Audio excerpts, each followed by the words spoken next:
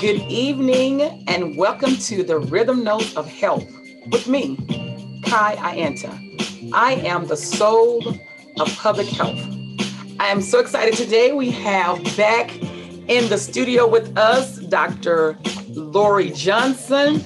And today, in bringing a close to our women's series, we're going to be talking about urinary incontinence. And a lot of women are wanting to know, they have some questions.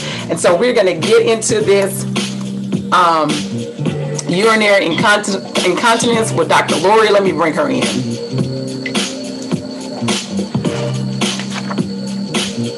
Dr. Lori, good afternoon. How are you?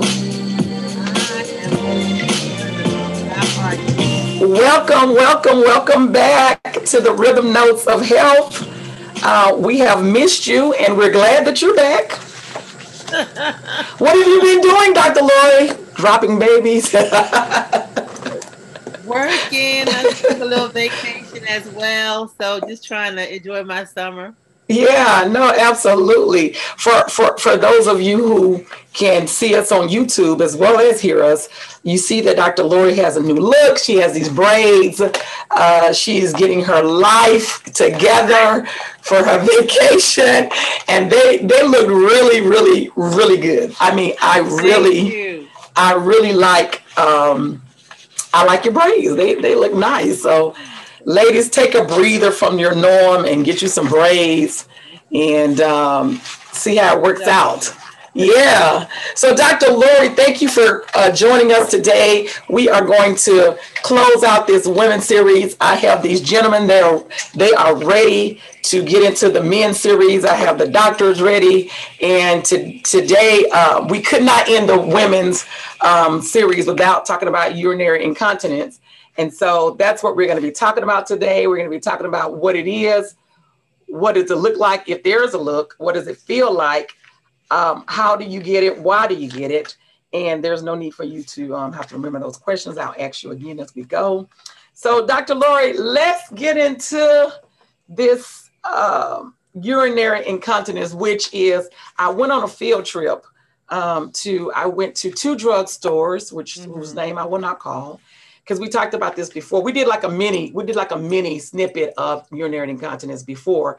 But I visited the drugstores, two different drugstores and three different grocery stores to just go on the aisle with the feminine products. Correct. And to just pay attention to the hierarchy of the way that things were on the shelf, because we know that the things that are on the top of the shelf is what people buy often. And then as we go lower to the shelf is what people don't buy as often, right? And so what's really crazy is there were more products for urinary incontinence than it was for your cycle. So I don't know if that tells about the people who were going shopping at the grocery stores, right? But there was like maybe 3 rows of items for urinary incontinence, and then it was like the sanitary napkins and those things, and then at the very bottom was like douching things, which I'm glad. That means that people are not douching as much, right? Because it's at the bottom. Right. So I say that to say that urinary incontinence is a challenge, I guess, that women as we grow older are having. So let's just get into and talk about, let's start with what is urinary incontinence? What is it? Well, urinary incontinence means the inability to hold your urine. And it comes in a couple of different forms, but in general, it's being able to not control the flow of urine. So having leaking, having accidents, going when you don't want to have to go because you cannot control it. You can't control it. So because continence mean continuation, right? And so the incontinence meaning the break of the continuation, right? Correct. Of course, the urine is the urine. So and you said that it is when you cannot hold, it's the loss of bladder control, right? Correct. So, and can you just repeat it one more time? What urinary incontinence is? It's the inability to control the flow of urine. So you feeling a need to go and you're not able to stop it, it's just going to come out. And there's a couple of different forms of incontinence. The main one we hear about is one called stress incontinence. And stress incontinence is that incontinence that happens when you increase the pressure. So you laugh or you cough or you sneeze. Okay. So we're gonna get into that. We're gonna get into that. Those are the types we're gonna get into that. I just want to make sure that everyone understands what it is, right? And then who is often affected by urinary incontinence. What age or population, I should say. Well, women over 40. About 50 million in women over 40 in the U.S. deal with some form of incontinence. As you age, that number goes up, and men also have types of incontinence as well as they get in their 60s and 70s. And there are many, many reasons for that, but there are about 50 million women in the U.S. right now who deal with some type of incontinence issue. So, no, I noticed that you said women when they get over 40. Right. But men, when they get in their 60s and their 70s, we always got to have the short end of the freaking stick, except we give life. Right. Well, and that's a big reason why. We've pushed out 1 or 2 or 5 or 7 babies, and they weigh anywhere from 5 to 10 pounds sometimes. And a woman, that muscle group is the same muscle group. So every time you're pushing the baby and pushing, you're weakening that pelvic floor and making yourself more prone to incontinence. So the vast majority of women will have it because if you've ever had a vaginal delivery or more than one vaginal delivery, you likely somehow damaged your pelvic floor, and that can cause incontinence. Okay. So that's very good to know. That. Well, because I think about the women like way back and a few generations before us that had like 6 and 12 kids, right? They probably had urinary incontinence, but they probably didn't have a name for it, and they sure didn't have a product to use for it, right? And or a discreet product, right? Because now they have these discreet products that looks more like sanitary napkins than the things that look like a diaper or adult diaper, if you will, right? Right. So they probably had to deal with it more, but didn't really know, they didn't have a name for it, right? Right. Because of less research. But you said that the muscle is the muscle, and it's the same muscle that you use to push a baby out, right? Correct. And it's the same muscle that you use to say, oh, I got to use the bathroom, but I'm not going to go right now, so I'm going to hold it. Right? Well, yes and no. Okay, make that clear to me, because I'm always holding my bladder and the doctor be like, you got to stop doing that because you're going to have urinary incontinence. So make it plain, please. So it's the muscle group. So in the woman, the layers, the bladder, there's the bladders here on the top, the vagina's in the middle, and the rectum's in the bottom. Okay, so you mean as far as the muscles? As far as the layers. The layers, okay. So it's like bladders in the front, vagina's in the middle, and then the rectum is at the back. So when you're pushing the baby out, you're compressing the bladder and compressing or flattening the rectum at the same time, and putting pressure on the muscles that control those two organs. So there's muscle, the whole muscle group is called the pelvic floor, and that overall gets weak.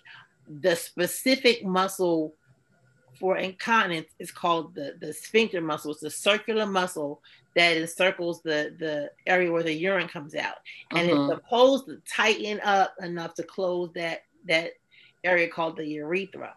But after you've pushed the baby out, you put pressure, that muscle gets weak. And so instead of it having a tight seal like this, your seal might be more like this.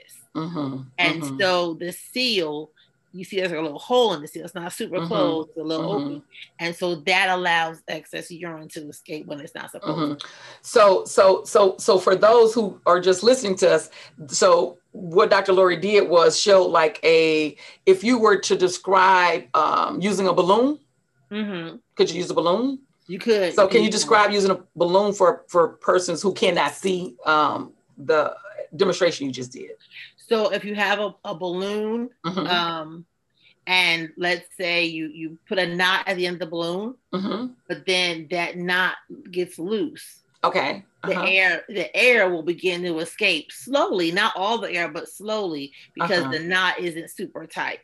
Okay. So the muscle was like that tight knot, but as it weakens, the knot gets less tight, and urine is able to escape from the balloon. So that's the sphincter muscle, correct? Okay, so the sphincter muscle is connected to that pelvic floor, other muscles. So the other muscles become weakened, and the sphincter muscle, which is a part of the urethra, becomes weakened also, right? Yeah. Okay, so then because these muscles are weakened, then we have urinary incontinence, right? Right. Okay, so how does that differ with? I'm sorry. I'm thinking that's your phone, Dr. Lori. That's my phone. I'm sorry. So how does that differ with when you're holding your bladder? When you're holding your bladder, you're working your sphincter muscle hard. So the bladder is like like I said, like imagine a balloon that's filled up with water, and that knot at the bottom is the sphincter muscle. Okay. So as the bladder fills up, or the balloon fills up, it puts more pressure on that sphincter to hold. Now, the bladder has what they call a bladder capacity. And there's a certain amount of fluid that once it gets in your bladder, you have the urge to go. It triggers the muscle to contract up. Now I gotta get ready and go. Right. Okay. And it's kind of like you hit that first threshold. So you're out like, oh, I could go, but it's not urgent, Yeah. And then you don't go, you wait a little longer, and it's a little stronger. And you're like, oh, I kind of need to go. But you want to wait till you get home. You you're in public. You don't want to use the I feel like you're talking about me, right? And you want to just try to make it home. I'm going to get home, yeah. I'm going to try to get home. Yeah. So you kind of hurrying, you driving, and your bladder's just filling up. And then by the time you get to that house, you barely make it. You got to go.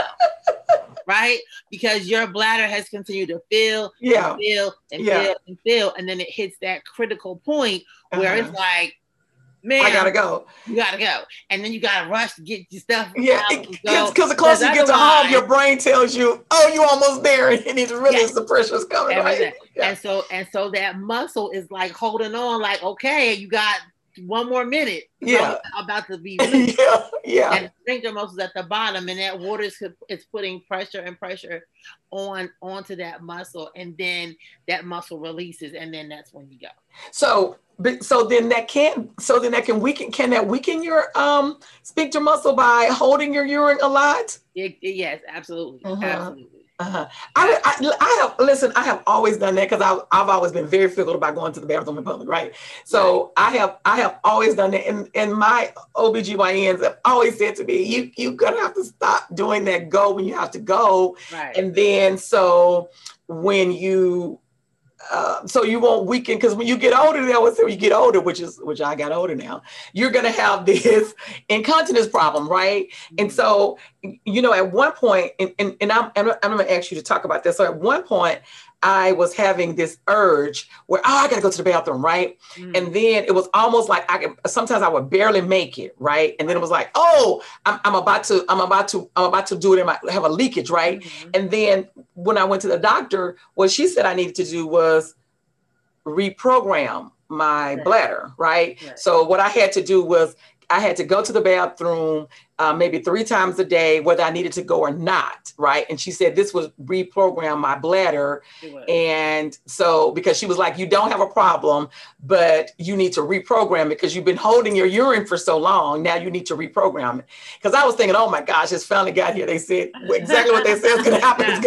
Right. But once I did that, right, it worked, and it reprogrammed, and then it stopped. So, and then now after that, I try to say, let me go to the bathroom. And that's actually a different type of incontinence. That's called urge incontinence. Oh, urge incontinence. It's Okay. different than stress incontinence. Okay. Urge incontinence has more to do with your bladder spasming. And it's a spasm, and you're that spasm. Oh, gotta go right now. And so you, as opposed to, so with urge incontinence, you don't get that warning. You know, like with stress incontinence, you're like, okay, I gotta go a little bit. With urge, it's like, boom, I'm going right now. Okay, understood. And it has to do with your bladder spasming. Kind of like if you've ever had a urinary tract infection and you have an overwhelming urge to go all the time because the bladder is irritated because of the infection. So as the bladder is irritated, it just spasms. The bladder is a thin wall of muscle. Thin wall of muscles. It's like a sac, it's a thin wall. So the muscle can contract, and that contraction will make you feel like, whoop, I gotta go. Yeah. And so that's called urge incontinence. And that can be fixed with, like you said, bladder retraining, because okay, I feel it, I'm gonna go, and you kind of like calm your bladder down. If you and that's exactly what she said.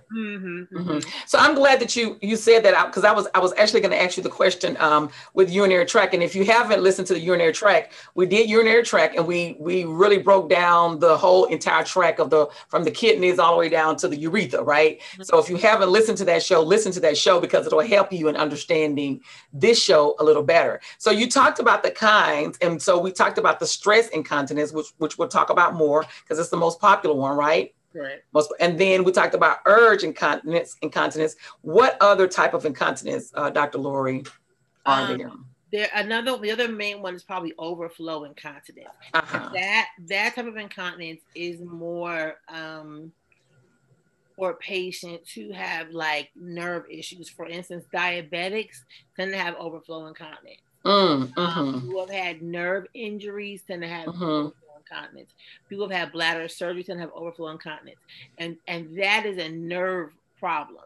And so that, or strokes, for instance, because their nerves have been damaged to the point where they can't feel when their bladder is full. So they just don't know. Oh, so this is what the elderly have, huh? When they have to when they have a stroke, and then they're bedridden, and they normally put them the Pampers or whatever on. Right, the Depends and things. Depends. Thank you, because I didn't want to call it Pampers. Depends. Correct.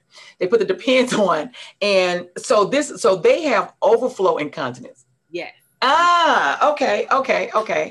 So that's normally a elderly thing, or unless someone younger have a stroke, or diabetes, actually. Or diabetes. Because diabetes, as you probably know, affects all the nerves in the body, the eye nerves, the foot nerves, et cetera, and also affects the bladder nerves.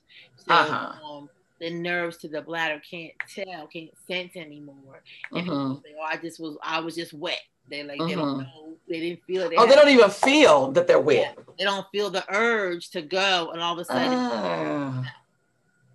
Listen, y'all make me so smart. I promise you. Every time I'm on here, it's like I'm always so excited to learn these new things. I hope everybody else is excited as I am, but I'm always so excited. And you telling me that, I'm thinking like, oh yeah, I remember something that happened to someone, and this is exactly what it was, right? So stress incontinence would be like the number one cause, right?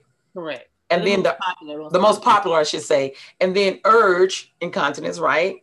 In which you have to go, and then the overflow incontinence, right? Which is affects the nerves where you can't feel, right? Oh, okay. So then let's talk about the stress incontinence, which you mentioned a little earlier, but let's just go into detail and talk about how this stress incontinence comes about, and why is it the most common? Well, again, childbirth makes it the most common. Most women have had children. Also, women who've had heavy jobs where they had to do a lot of heavy lifting.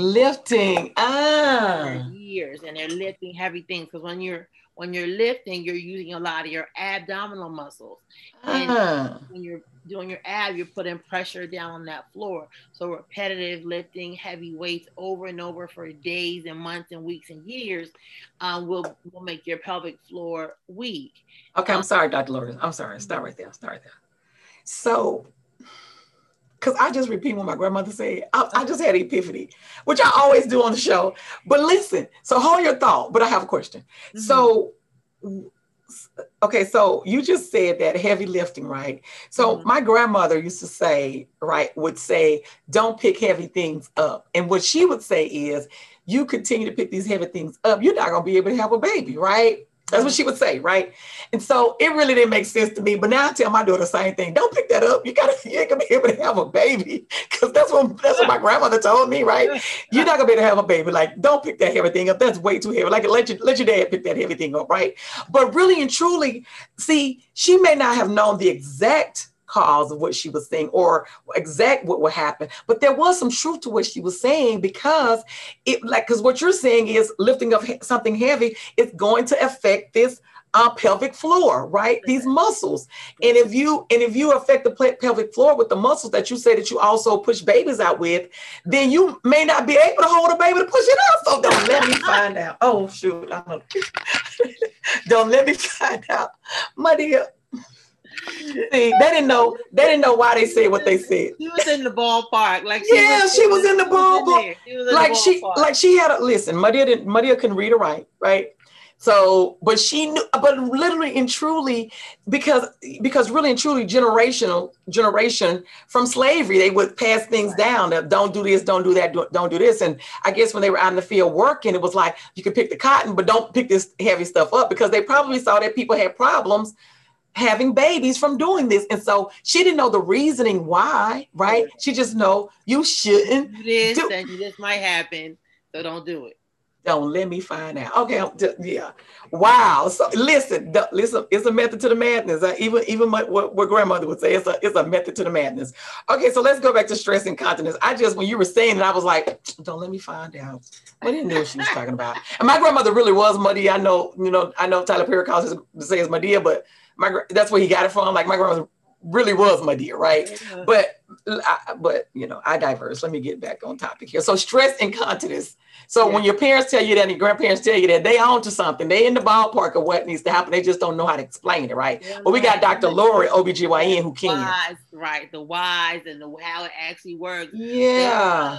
That if you lift a lot of stuff over a long period of time, it's going to mess something up down there. It's going to mess something up down there. So ladies, don't be lifting heavy things up. That part, that's what we were getting. We was getting all around there to get back to. Stop lifting heavy things before childbirth, right? Because you want to keep those muscles strong. And then after childbirth, because you don't want to have urinary incontinence, right? Right, that and prolapse. We'll talk about prolapse another time. But that's okay. That's also part of incontinence too, prolapse. Because when that whole floor gets weak, everything and that's called urinary prolapse. Uterine prolapse. Uterine prolapse. And just since we brought it up, let's just tell what it is since we brought it up. So it's to make a really long story short. All those muscles get weak, and your uterus can drop down, drop out. Actually, fall out, if you will. But drop down. Out of the area. Oh, okay. Yeah. So why? Yeah, that's a whole nother show. Like, yeah, we definitely will have to talk about that, because I've heard of urine prolapse, right?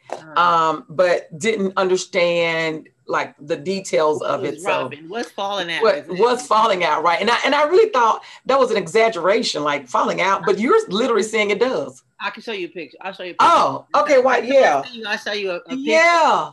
That it actually fell out. Yeah. That your urine fell out. Yeah. And if it falls out, how do you go ahead. How do you then urinate then? Well, I'll show you a picture, because it doesn't fall like as in leave your body. Oh, okay, because that's what I was thinking.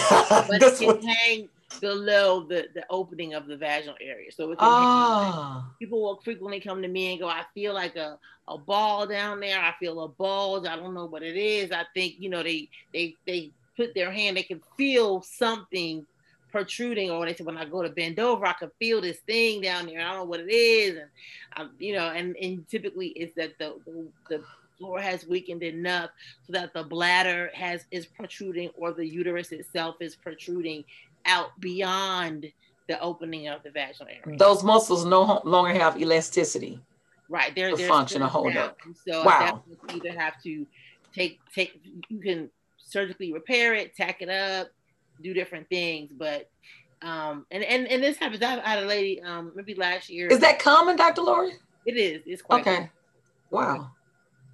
It's common. Wow. Wow. Wow. Ladies, we got a lot that we got to deal with and know about and understand. And Yeah. so I'm hoping that this series does it. So when we talk about stress incontinence, Dr. Lori, you talked about the coughing. Is that part of it?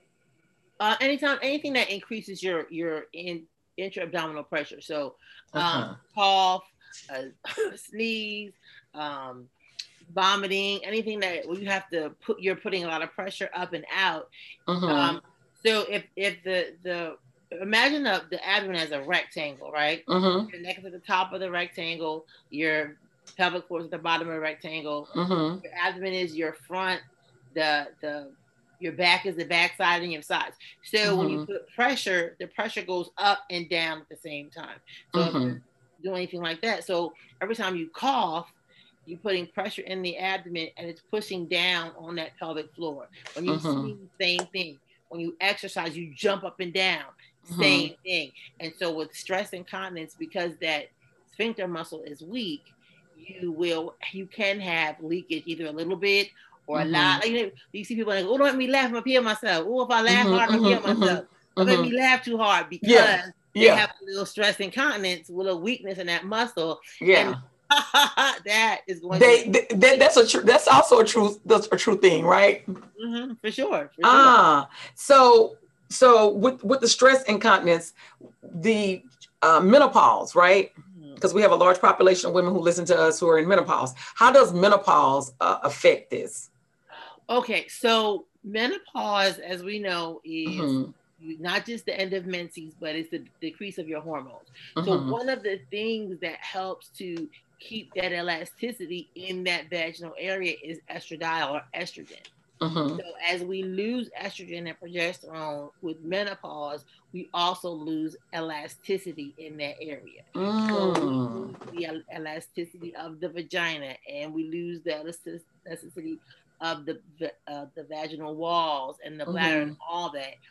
Same is why we have vaginal dryness. The same thing while we have, things like that, because we don't have enough estradiol to the area and we lose that elasticity. So that can make your incontinence worse. That can make your prolapse a little worse because you don't have the estradiol going to the area anymore. So so we don't talk about often. I think estradiol, which we don't talk about, we say the synthetic version, which is the estrogen, we know that's made in the lab, right? So we talk about that often. And I think with women that it has gotten such a bad name, right? When we talk about estrogen or estradiol, it's gotten such a bad name that we're not even clear on the importance that it is for women, right?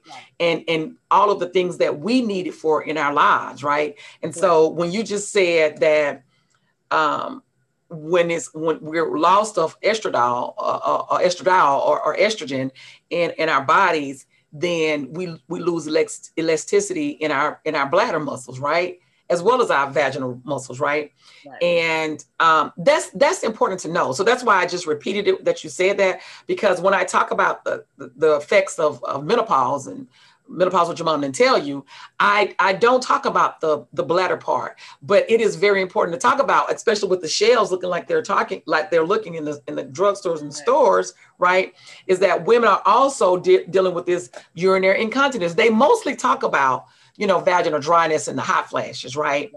But urinary incontinence is also one of those causes that can balance out again, right? Right, exactly. Oh, okay. So, okay, wow. And so what about women with fibroids?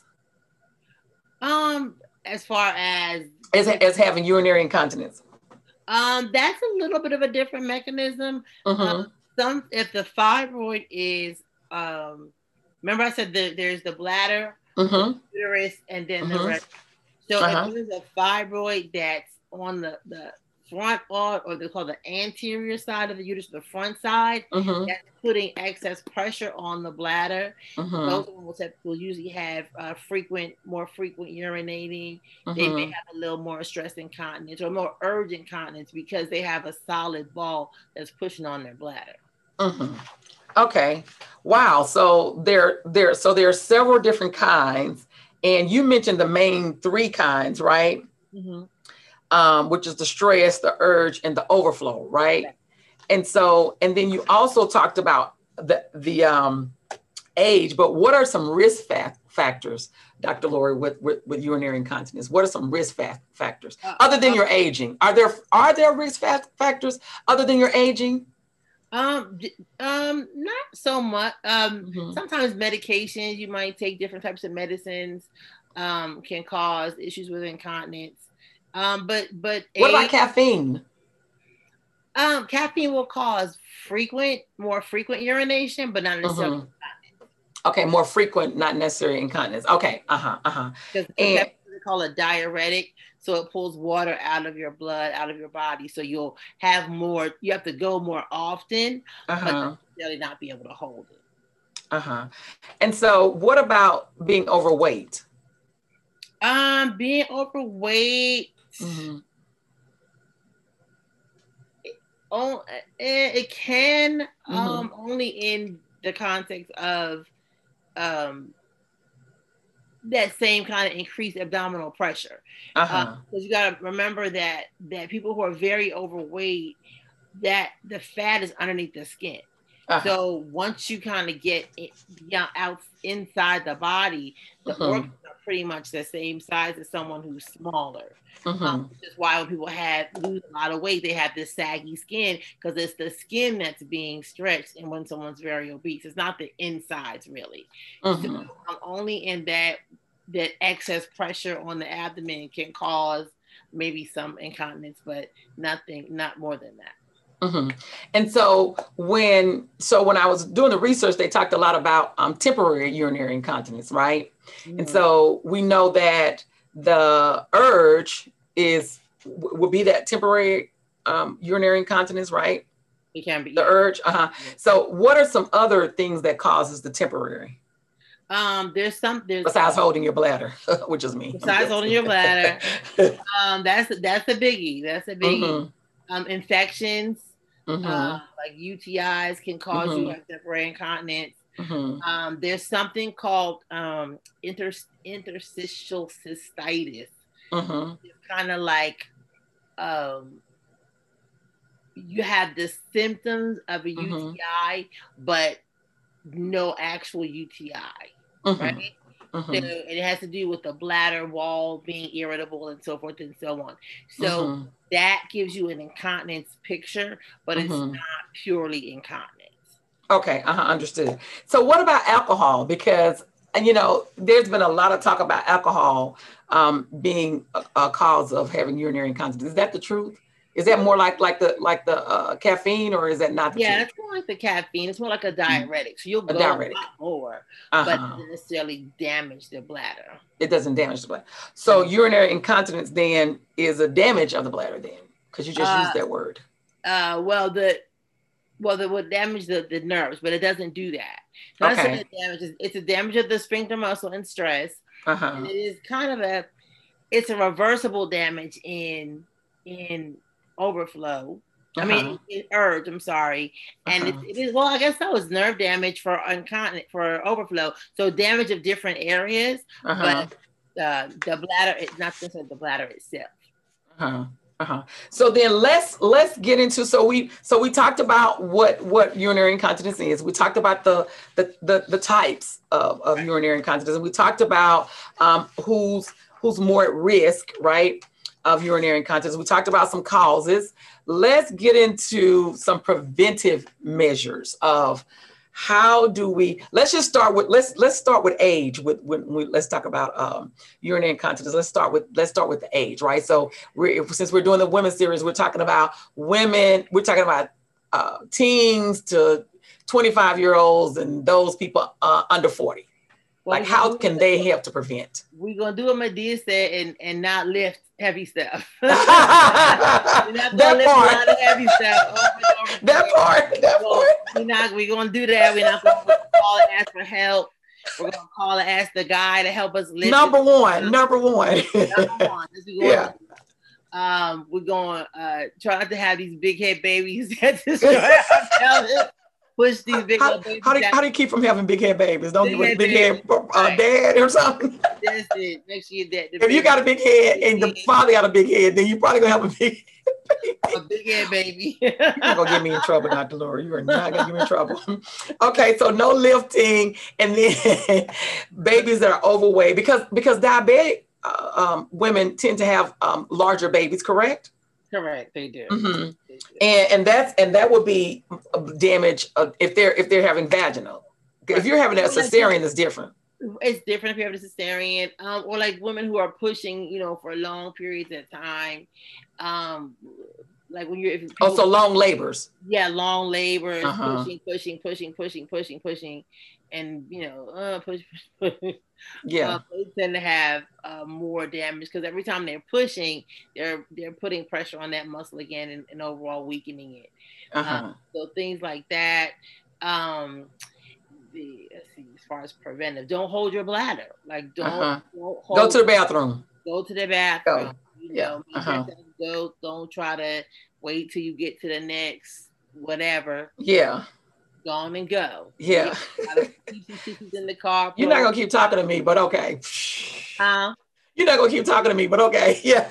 Go to the bathroom. That's me. Go to the bathroom. I'm gonna wait. I'll be home in a minute. I'm only 5 minutes from home. I'll be there in a second. Right. Just go on and go. Yeah. Go to the bathroom.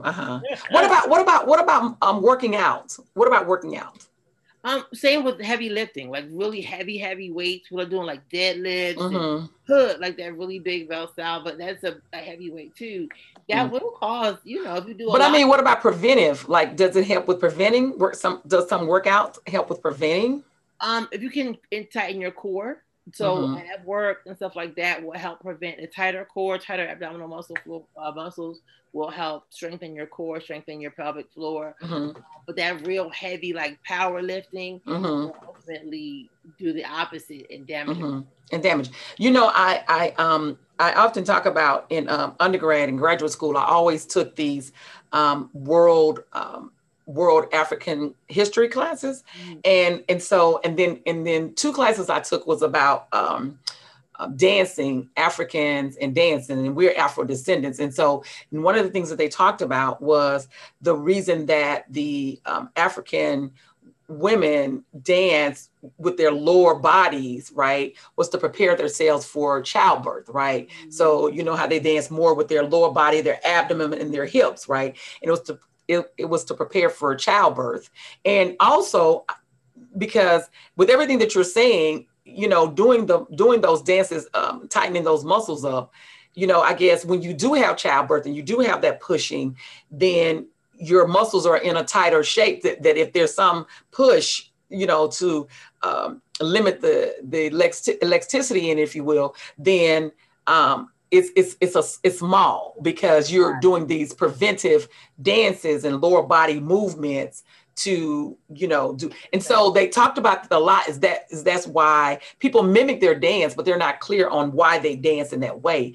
It is intentional to prepare yourself for birth and get those muscles together for birth, and which we don't talk about a lot because a lot of them, they're not going to the hospital. A lot of them, they have these babies and they're going on, right? So they have to know what they need to do to prepare. I guess holistically, that would be a holistic approach, is to do those dances. And we know we're not going to do those dances, but maybe I should I took like a couple of African classes when I was younger, and maybe it's helping me now, but maybe I need to take some more because it does like help in that way. Probably once it's gone, right, then you can't help it in that way, right? And we really we always encourage my pregnant patients to stay active. We unfortunately, a lot of us have adopted the more European concept where you're pregnant, you're just kind of like a lay down pillow, and you're kind of just laying in the bed and not moving. And it's called labor because it's work. It's called labor for a reason. So when you're moving and you're walking and you're squatting and you're doing things during the pregnancy, it's preparing your muscles and your body to do what it's supposed to do. Yeah. But then we've kind of got into this, oh, I'm pregnant, I can't get up. Yeah. For those who didn't see, she put her hand on her head like a dance more in distress, like, oh my God, I'm pregnant, I can't do anything. Wait on me, right? Yeah, we wonder why we can't push these babies out and why we have terrible labors and stuff.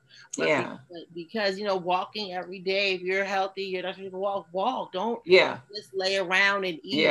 Walk, get up, move. But that's another topic. Because we're gonna deal with this whole pregnancy thing. But I'm glad that we're talking about it so people can really understand. The aspect of it is that, when I had one child, I was one and done, but I walked, right? Only because everything that I had learned, because I said I didn't want kids. And then I was like, okay, I'm gonna have one, right? But all the things that I learned, I walked. And then my doctor said walk. And because I didn't want to have a long labor and I was ready for the baby to come, and it was like, you got another week or so, I was walking. We would go like on trips to just take pictures so I could take pictures and walk. And just walk. And so fortunately for me, because I was walking, and it was like that week of, I was like going to different malls, just walking the malls. And I only had 3-hour labor, but my doctor said it was because I kept walking. Right. She was like, you kept walking. Right. So that's important what you said. You can't wait until you're like 37 weeks to go walk. Yeah. It's an ongoing thing for my first child. I was on labor for 5 hours. Yeah. I didn't think she was going to come out that fast. And I was like, no, it's coming out. Yeah. And they looked and said, oh, it's coming out. I said, yeah. And so, but I was in the city. I didn't have a car at the time, actually. So I was walking to work, to the store. This was part of my daily routine every day. 5 hours, my first child. So, but I see it over and over again. My ladies who just kind of want to lay around, don't want to up, have the worst and the worst labors. But we digress. Yeah, we digress because, but we'll have to start telling them. We'll definitely do that series on the pregnancy, but we'll still definitely have to start telling them. But you're going to affect some other things, like if you don't, it's not just even your long labor. You now are increasing your chances of having urinary incontinence, right? Right. Yeah. So we were talking about preventing. So we're talking about no lifting the heavy items, the long labors, go to the bathroom, right? Yeah. And tightening your core. So what are some other preventive measures of urinary incontinence? Well, you always want to do your Kegels, especially if you have a little bit. The Kegel exercise is exercise that a woman does to tighten her core. Well, I'm not going to talk about Cardi B, but anyway, she talks about doing Kegels in one of her songs. Yeah. You don't know what song it is. Yeah. She talks about doing the Kegel. And what Kegel is, imagine if you're urinating and the muscles you would have to use to cut off the stream. That's a Kegel. So when if you're urinating and you squeeze those muscles and the stream cuts off, you're doing that's a Kegel. And you can do that while you're watching TV. You can do it while you're in your car. You don't have to do it while you're urinating, but that's the action. And that's don't do it while urinating. You can do it to if you can't conceptualize. Yeah. Try it while you're sitting there peeing. Understood. Understood. Stop the flow, the stream, and that muscle group that you're contracting to stop the muscle stream is doing a Kegel exercise, and those are something that we do. And we tell people to do in between pregnancies, etc. Before pregnancy to kind of get those muscles tight. So Kegel is spelled Kegel? Correct. Okay, so Kegel. If anyone wanted to look it up, to look up the Kegel exercise, and I'm sure there are like examples of people doing the Kegel exercise, so you can just be clear. No. I mean, maybe. There. Maybe. See, Dr. Laura, you're visual, and so your mind went straight to the visualization of that. I was just talking about the exercise of it, and they say I'm doing Kegel exercise, like not necessarily seeing what's actually happening. That's your visual mind. Okay, that was funny.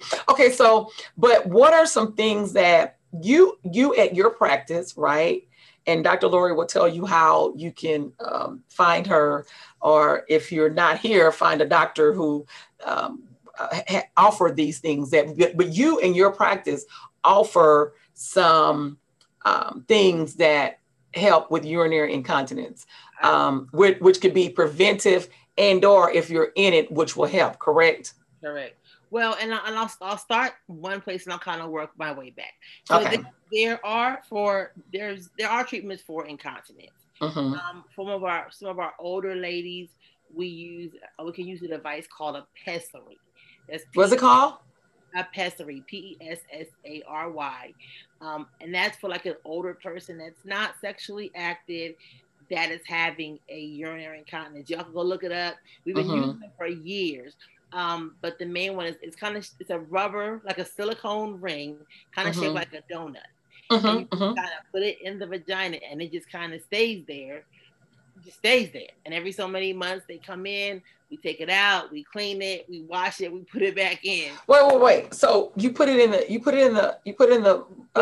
vagina? But why do you put it in the vagina and the urine comes out of the urethra? Because remember, the vagina is in between the bladder and the rectum. So the pressure in the vagina puts the pressure on the device in the vagina puts pressure on the urethra muscle. So that can feel something coming? So that it cannot release. It makes the sphincter tighter. Well, okay, so how do they go to the bathroom when they need to go? They can go when they need to go. It doesn't keep it from opening at all. It just keeps the excess from opening. Okay, understood. So you said that you put that in the vagina, and because the vagina sits between the rectum and the bladder, right? It sits in the middle, right? So okay, because I gotta ask you, because it's the women's series. So because you said it, you said I didn't. So now because I know I'm going backwards, but can harsh, wild sexual intercourse cause you to have urinary incontinence? Because it sounds like it from what you're describing, from putting the ring in here and saying that it holds it. So I mean, if you were doing it like a lot of, I mean, I guess a lot of. Yeah, what some people do, like, But I mean, it would have to be really kind of a very abrasive, I guess. Yeah. Oh, and that's another issue with incontinence. Women can't hold during orgasm. So a lot. You said women can't. You said women can't what now? One of the other things that has the stress incontinence is when women are having orgasms, they can't hold their urine in. So I have some clients complaining of while they're in the sexual act, they pee everywhere. And that's a whole nother, another level of. Yeah, so that's another symptom of incontinence. What is it? Is that a part of urge? Is that a part of the urge? No. That's part of stress. Stress. Okay. When they orgasm, everything is like relaxed and it's released, and it just. Oh wow. Okay. Wow. Is that common? It is. I'm always concerned when you say it is common, right? Because like I have not heard. People don't talk about it. So much of this people just don't say out loud, Yeah. So they tell you that this is happening. Correct. Yeah. Wow. Okay. Yeah. So we learn something new every day. Okay. I'm glad everybody's here learning with me. So yeah. So let's go back to treatments. Okay. So we talked about the pessary. For a non-active person, a pessary. Then there are surgical treatments that have been developed over the years. They're maybe called a bladder sling or a bladder tack. Or, there was a procedure that came out with some mesh probably 15, 20 years ago. However, because there are multiple types of mesh, and one particular type of mesh has had some issues. And I heard that. So now whenever you say mesh, people automatically go to that. PTSD. Yeah. PTSD. No, I don't want no mesh. Yeah. So, I'm like, no, it's a different mesh. But then it's mesh. It's mesh. Yeah. So the mesh was actually it's called a TVT or transvaginal tape. which really puts if this is the urethra in the center, it puts like a sling and tightens the urethra to give you that extra support. It actually is and has been a great procedure. I've done hundreds of them and have had great results with lots of clients. However, it's a much harder sell, if you will, now because of the mesh situation. I have patients who've had it and who loved it, but not as common as they used to be. And then so now we're looking for alternatives that are not surgical because people are afraid of the surgical alternatives, which involve most of the time some kind of mesh or some kind of material to help give that muscle the support it needs. And did those that TVT, the transvaginals, is it permanent, or do you have to like do it again? It's permanent. It's permanent. Okay. Okay. It's permanent. So those are the surgical treatments. That's surgical treatments. And the only time I don't do a TVT is if someone's not done childbearing. Like if they're going to have another kid in 2 years, well, there's no point in me tightening your bladder now to push another big baby out. It's going to mess it up. So understood. So there's been a push to find non-surgical treatments. And so I have a device in my office, and it is available nationwide, various places, called the Emsella vaginal chair. And it is literally a chair that you sit on. You don't have to take your clothes off. It's non-invasive. And it is like doing 20,000 of those Kegel exercises in 25 minutes. And so we do a 6 treatment series, and it has amazingly great results at tightening that sphincter muscle and reducing your stress incontinence. Reducing getting up in the middle of the night, reducing the accidents, and kind of getting you back to full functioning. It's the crazy part is it's FDA approved for that function. However, of course, because we live in America, insurance doesn't cover it. Yeah. But the Emsella is a great. Because why would they think it's cosmetics? But okay. Yeah. Right. Yeah. Right. And it's FDA approved for women and for men, actually, for men who have nocturnal frequent urination at night for both things, but they don't want to pay for and this is called the Emsella. Did you spell that? It's EMSELLA, Emsella. So EM as in Mary, SELLA. Correct. Emsella. Okay. And okay, so with the Emsella, then and I tried it. You had your the introduction when it came, and I went over and I tried it, and it's painless. You just sit there in the chair, right? Yeah. It's painless, and I really liked because to me it did a whole bunch of other stuff. That's a whole other conversation, but I liked it. I really liked it, right? And so, if you're in the, in the Atlanta area, Dr. Lori has this Emsella, and you said that you do a series of 6 treatments, and how far apart are they? Like you do one, and then you wait how long? We try to get you in twice a week for 3 weeks. So 6, so like a Monday and a Thursday, Monday, Thursday, 3 weeks in a row, if possible. Some people have spaced them out. They do them weekly. It just depends on the individual. And so, and how often should this be repeated? So once you do your 6 treatment series, how often should it be repeated to have another series? Once you do your 6 treatments, you probably don't need to come in for like another 6 months and just do like one touch-up session. You don't need to do that. It's kind of considered to be permanent. You do like a touch-up every 6 months for one session, and you're good to go from there. Okay, so once you get the original 6 treatments, right, in which you would do like 2 times a week for 6 weeks, right? Right. Then you just need to come up like once every 6 months for a touch-up, right? To remind your bladder that this is what happened, is here, this is what, what. Okay. And it's FDA approved. Right. You sit on a chair, and again, I did it. You sit on a chair, you don't take your clothes off, you just sit there. You don't really feel anything. You don't feel it. I mean, I kept trying to say, do it. Tapping under your butt, like something's tapping your vaginal area a little bit. Yeah. That's how you really feel. That's how you feel. Yeah, it doesn't hurt. There's no pain. And I did remember I was telling you how excited I was because I'm an analytical person. So I pay attention to every little changes in my body. So I am paying attention to everything. And I'm saying, oh, this is really which reminds me, I gotta get a part-time job just so I can come and get these treatments that I literally like them, right? And if it's something that's going to help me function in a productive way where I'm not taking out of my livelihood of things that I do, right? Because I can't do things because I got urinary incontinence, then you need to do them, right? Right. Okay. Okay. So and I'll tell you, I tried the Emsella at a conference a couple years ago in Las Vegas.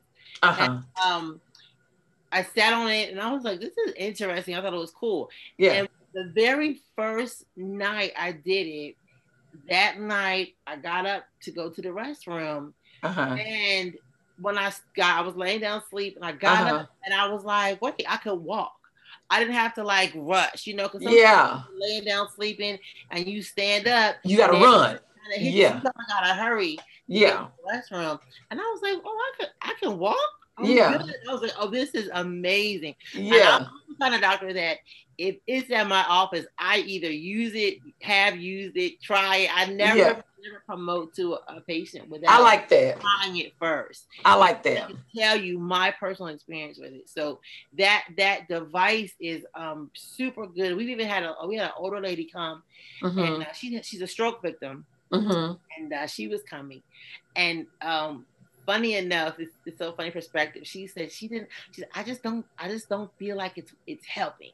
Yeah. And but she walks with a stroke and she's but like the very first time she came into the office, before we could even bring her to the back, she had to go to the bathroom and pee. Yeah. And as soon as she got finished, she'd go back to the bathroom and pee. Yeah. And she moves, so her husband, he's helping her to the bathroom and he's helping her back, and he has to help her. And he whispered us, he said, well, and so as she kept coming, she didn't go as much. We just bring her back. She was fine. But she was, I don't think so. And he said, well, I slept all night for the first time. He slept all night the first time in 5 years. Yes, he said, I slept all night. So he whispered it to me like, I don't know what she's talking about. Yeah, look. As a husband, I'm really not in this, but I am in this, right? Yes, because he's her caretaker. Yeah, her caretaker, and he has to help her physically to the bathroom. Yeah, it's like she's not wetting. She's not accidents. I'm not getting up in the middle of the night to take her. So he was excited. Yeah, about the therapy because she was a stroke victim. Yeah. So just that kind of stuff we're hearing, it just makes it great for us as the practitioners. Yeah. Wow. So are there other treatments for urinary incontinence? Unfortunately, there aren't a lot. There are for urge incontinence, you can get like medication. So wherever those commercials, you gotta go to like Detrol, and there are some other brands of medications that help reduce the spasm for the urge. Are they prescription? They're prescriptive. Okay. But as far as the stress incontinence itself, which is the most common type, there just aren't a lot of wonderful options, and medications don't really help that because it's a muscle weakness as opposed to. So it doesn't help as much. Correct. So you would say your number one treatment then for this urinary incontinence of all of the ones that we talked about that can be or helped, I guess, it would be that Emsella, which is E as in elephant, M as in Mary, S as in Sam, ELLA, right? And it's a chair that you sit on. And do you know what this chair is? What is the knocking? What is it releasing? What is it doing?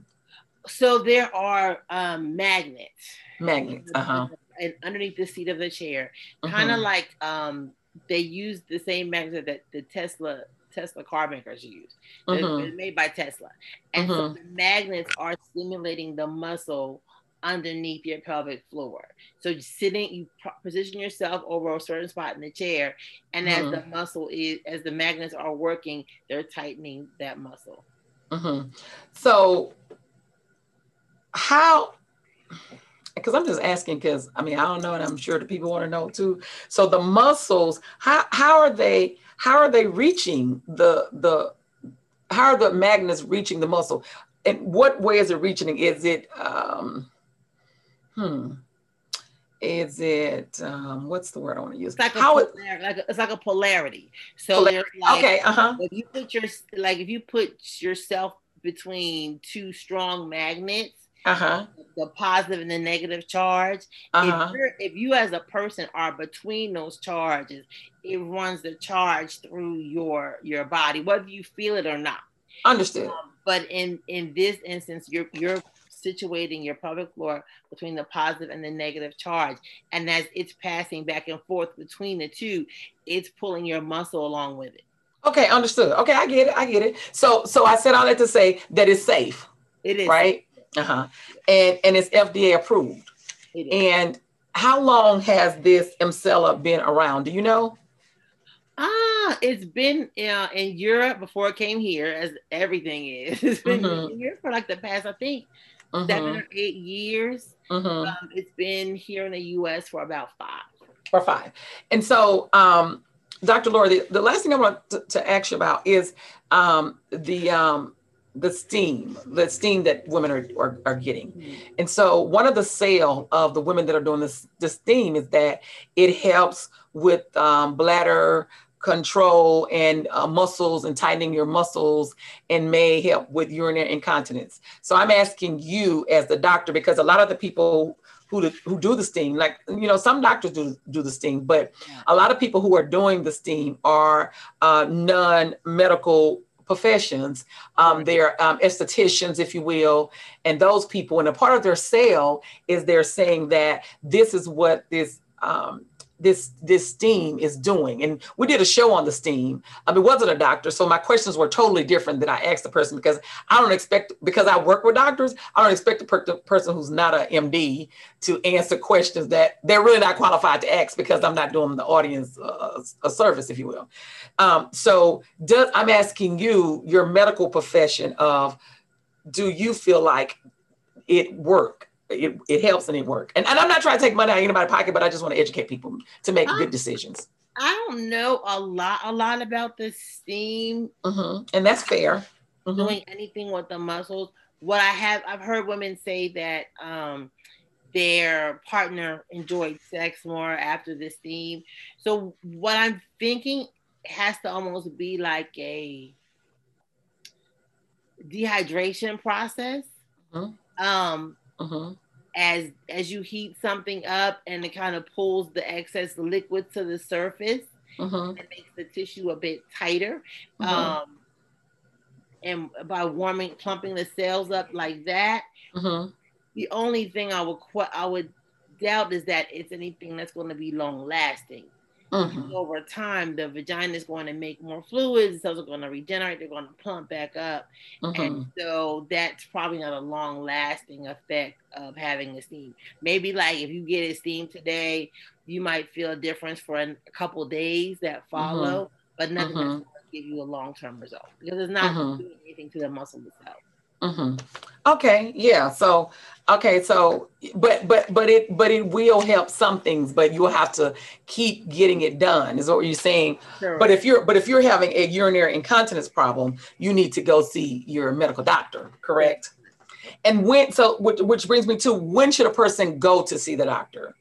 When it's becoming a significant issue, when you find yourself having to put a pad on because you're leaking frequently, or limiting what you drink. I don't drink that much, I don't want to leak.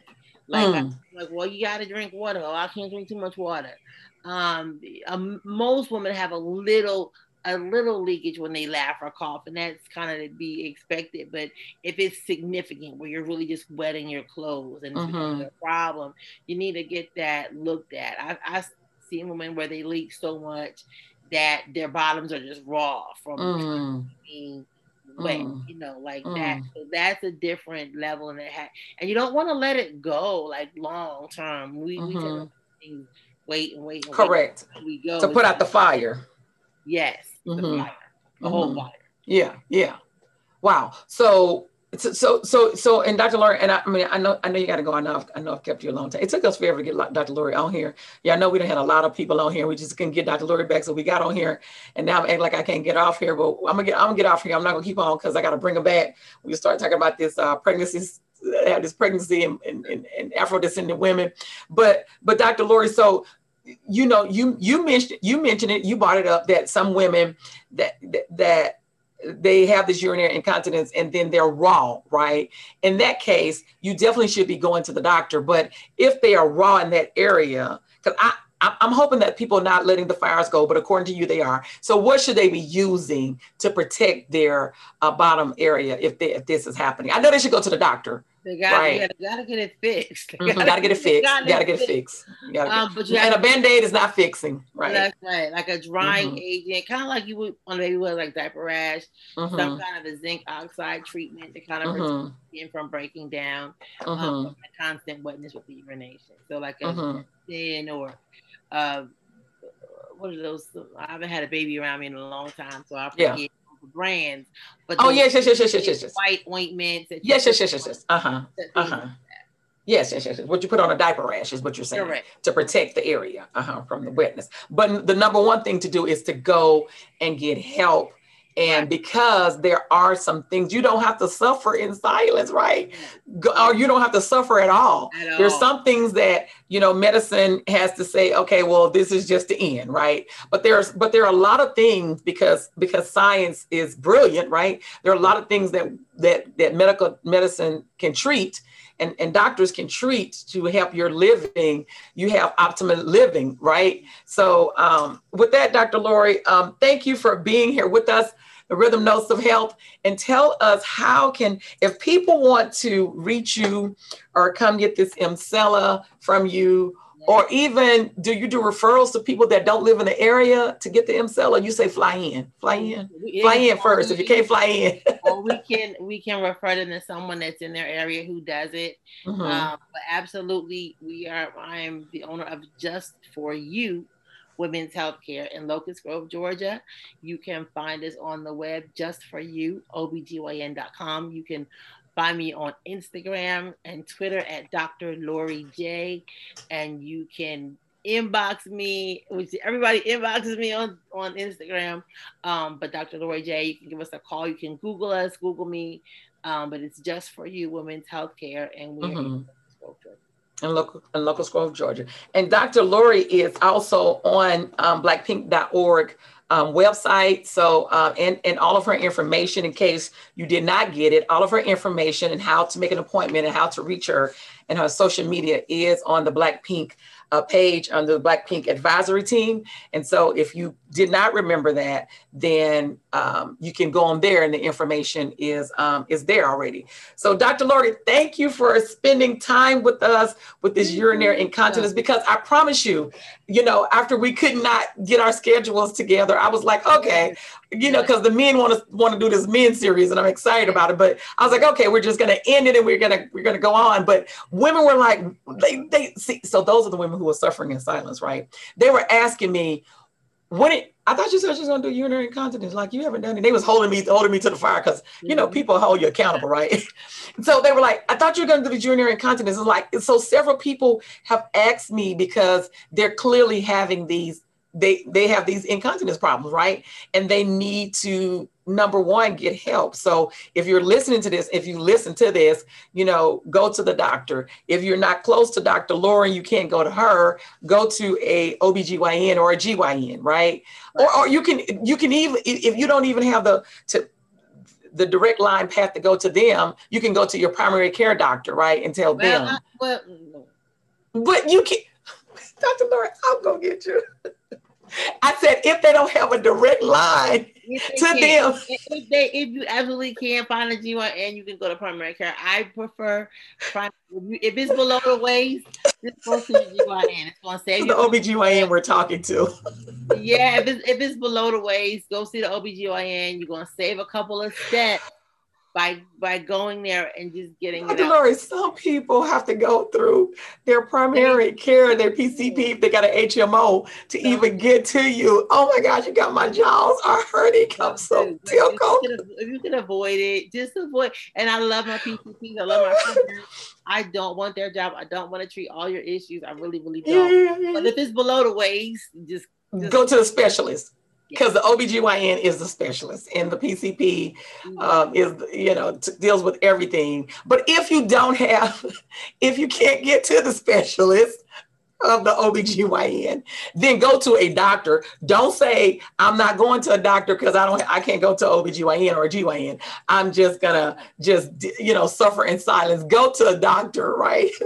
But this isn't a reason to go to the emergency room, right, Dr. Lori? Because I'm a really big proponent of emergency rooms treat emergencies, right? So this isn't a reason to go to an emergency room, right? No, absolutely not.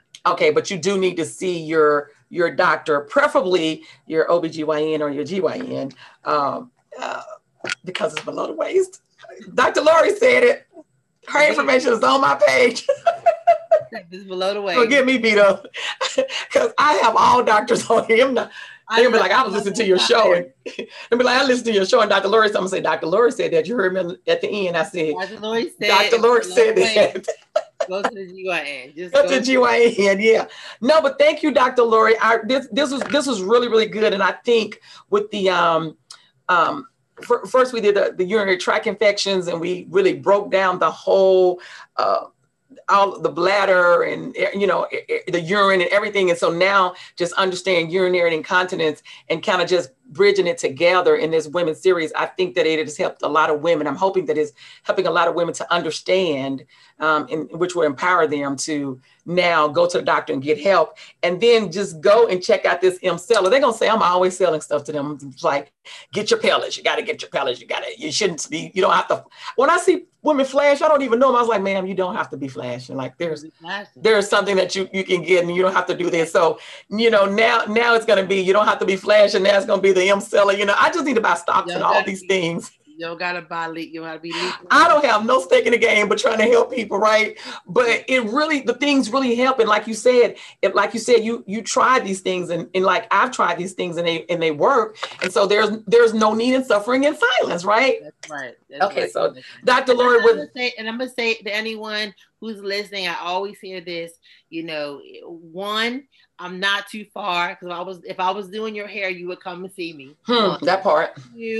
It's not too much money, because again, if I was doing your hair, if you wear weave and you buy bundles, I don't buy bundles. I know how much they cost. Yeah, we will spend what we want to spend for certain things. If you come in and tell me that that's too much, you have a Neverfull on your arm, I'm gonna say, but that Neverfull though, that Neverfull that you bought. And I understand we like nice things, but we have to make sure that our health is our number one priority. Yeah, that's right. So I told you that my old GYN who's retired now, she would say pay for your food or pay for your health. But I'm saying pay for your health or pay for your death. It's one of the two, or have somebody else pay for it, right? Because then you won't be here because you chose to put your money somewhere else and not taking care of yourself as your whole self. And so that was a very good point. And we can't stress it enough to take care of yourself in the things that you do, so you can just live productive. Like, it's not okay to just live a long life. You need to live a long, productive, happy, vital to life, if you will.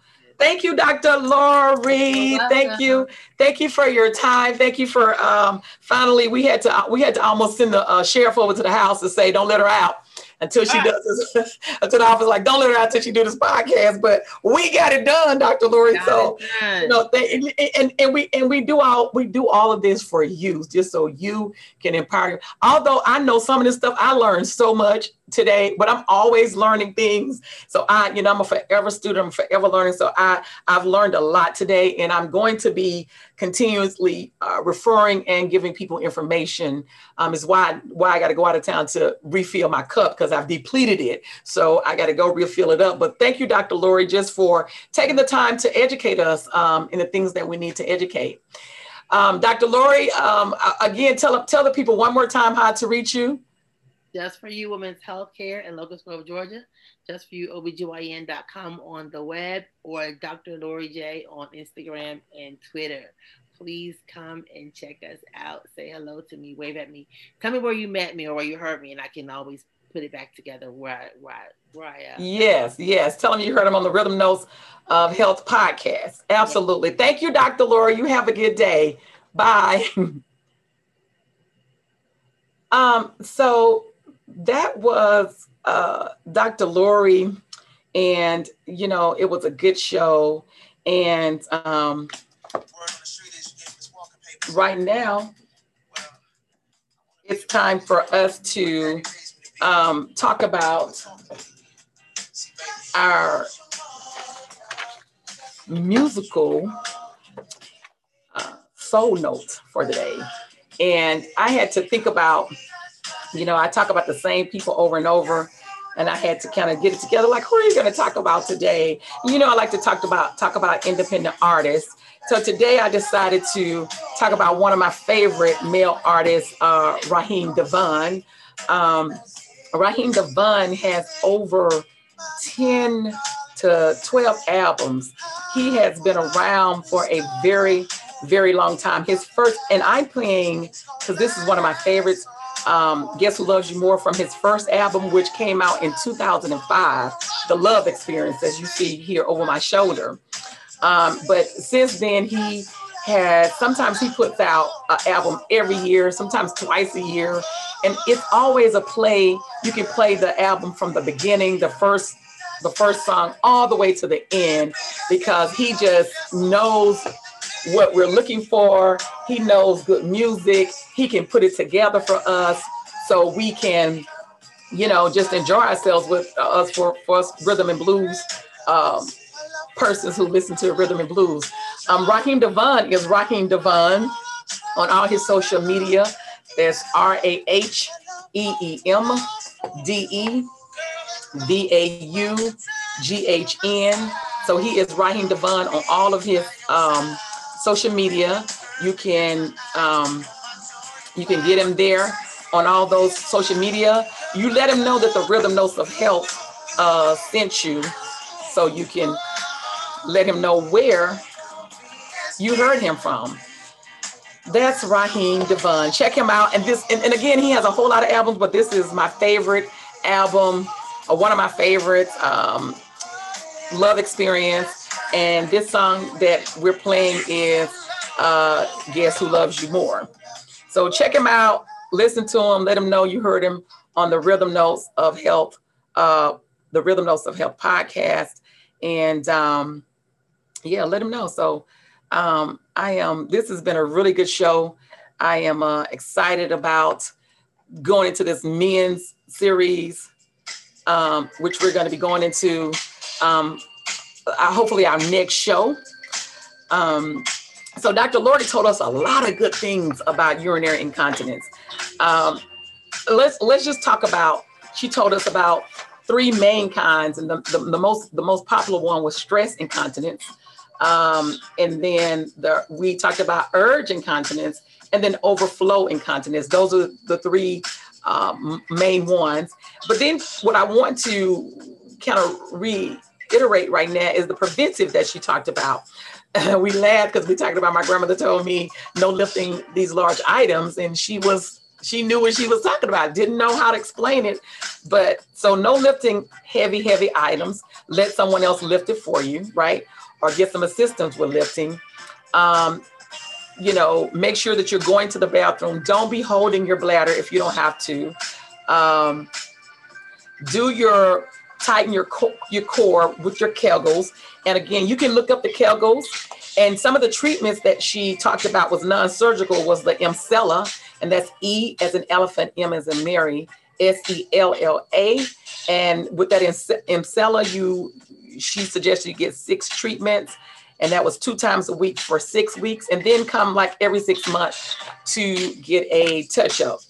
I am so excited. We just had this really good Healthier You Health Fair.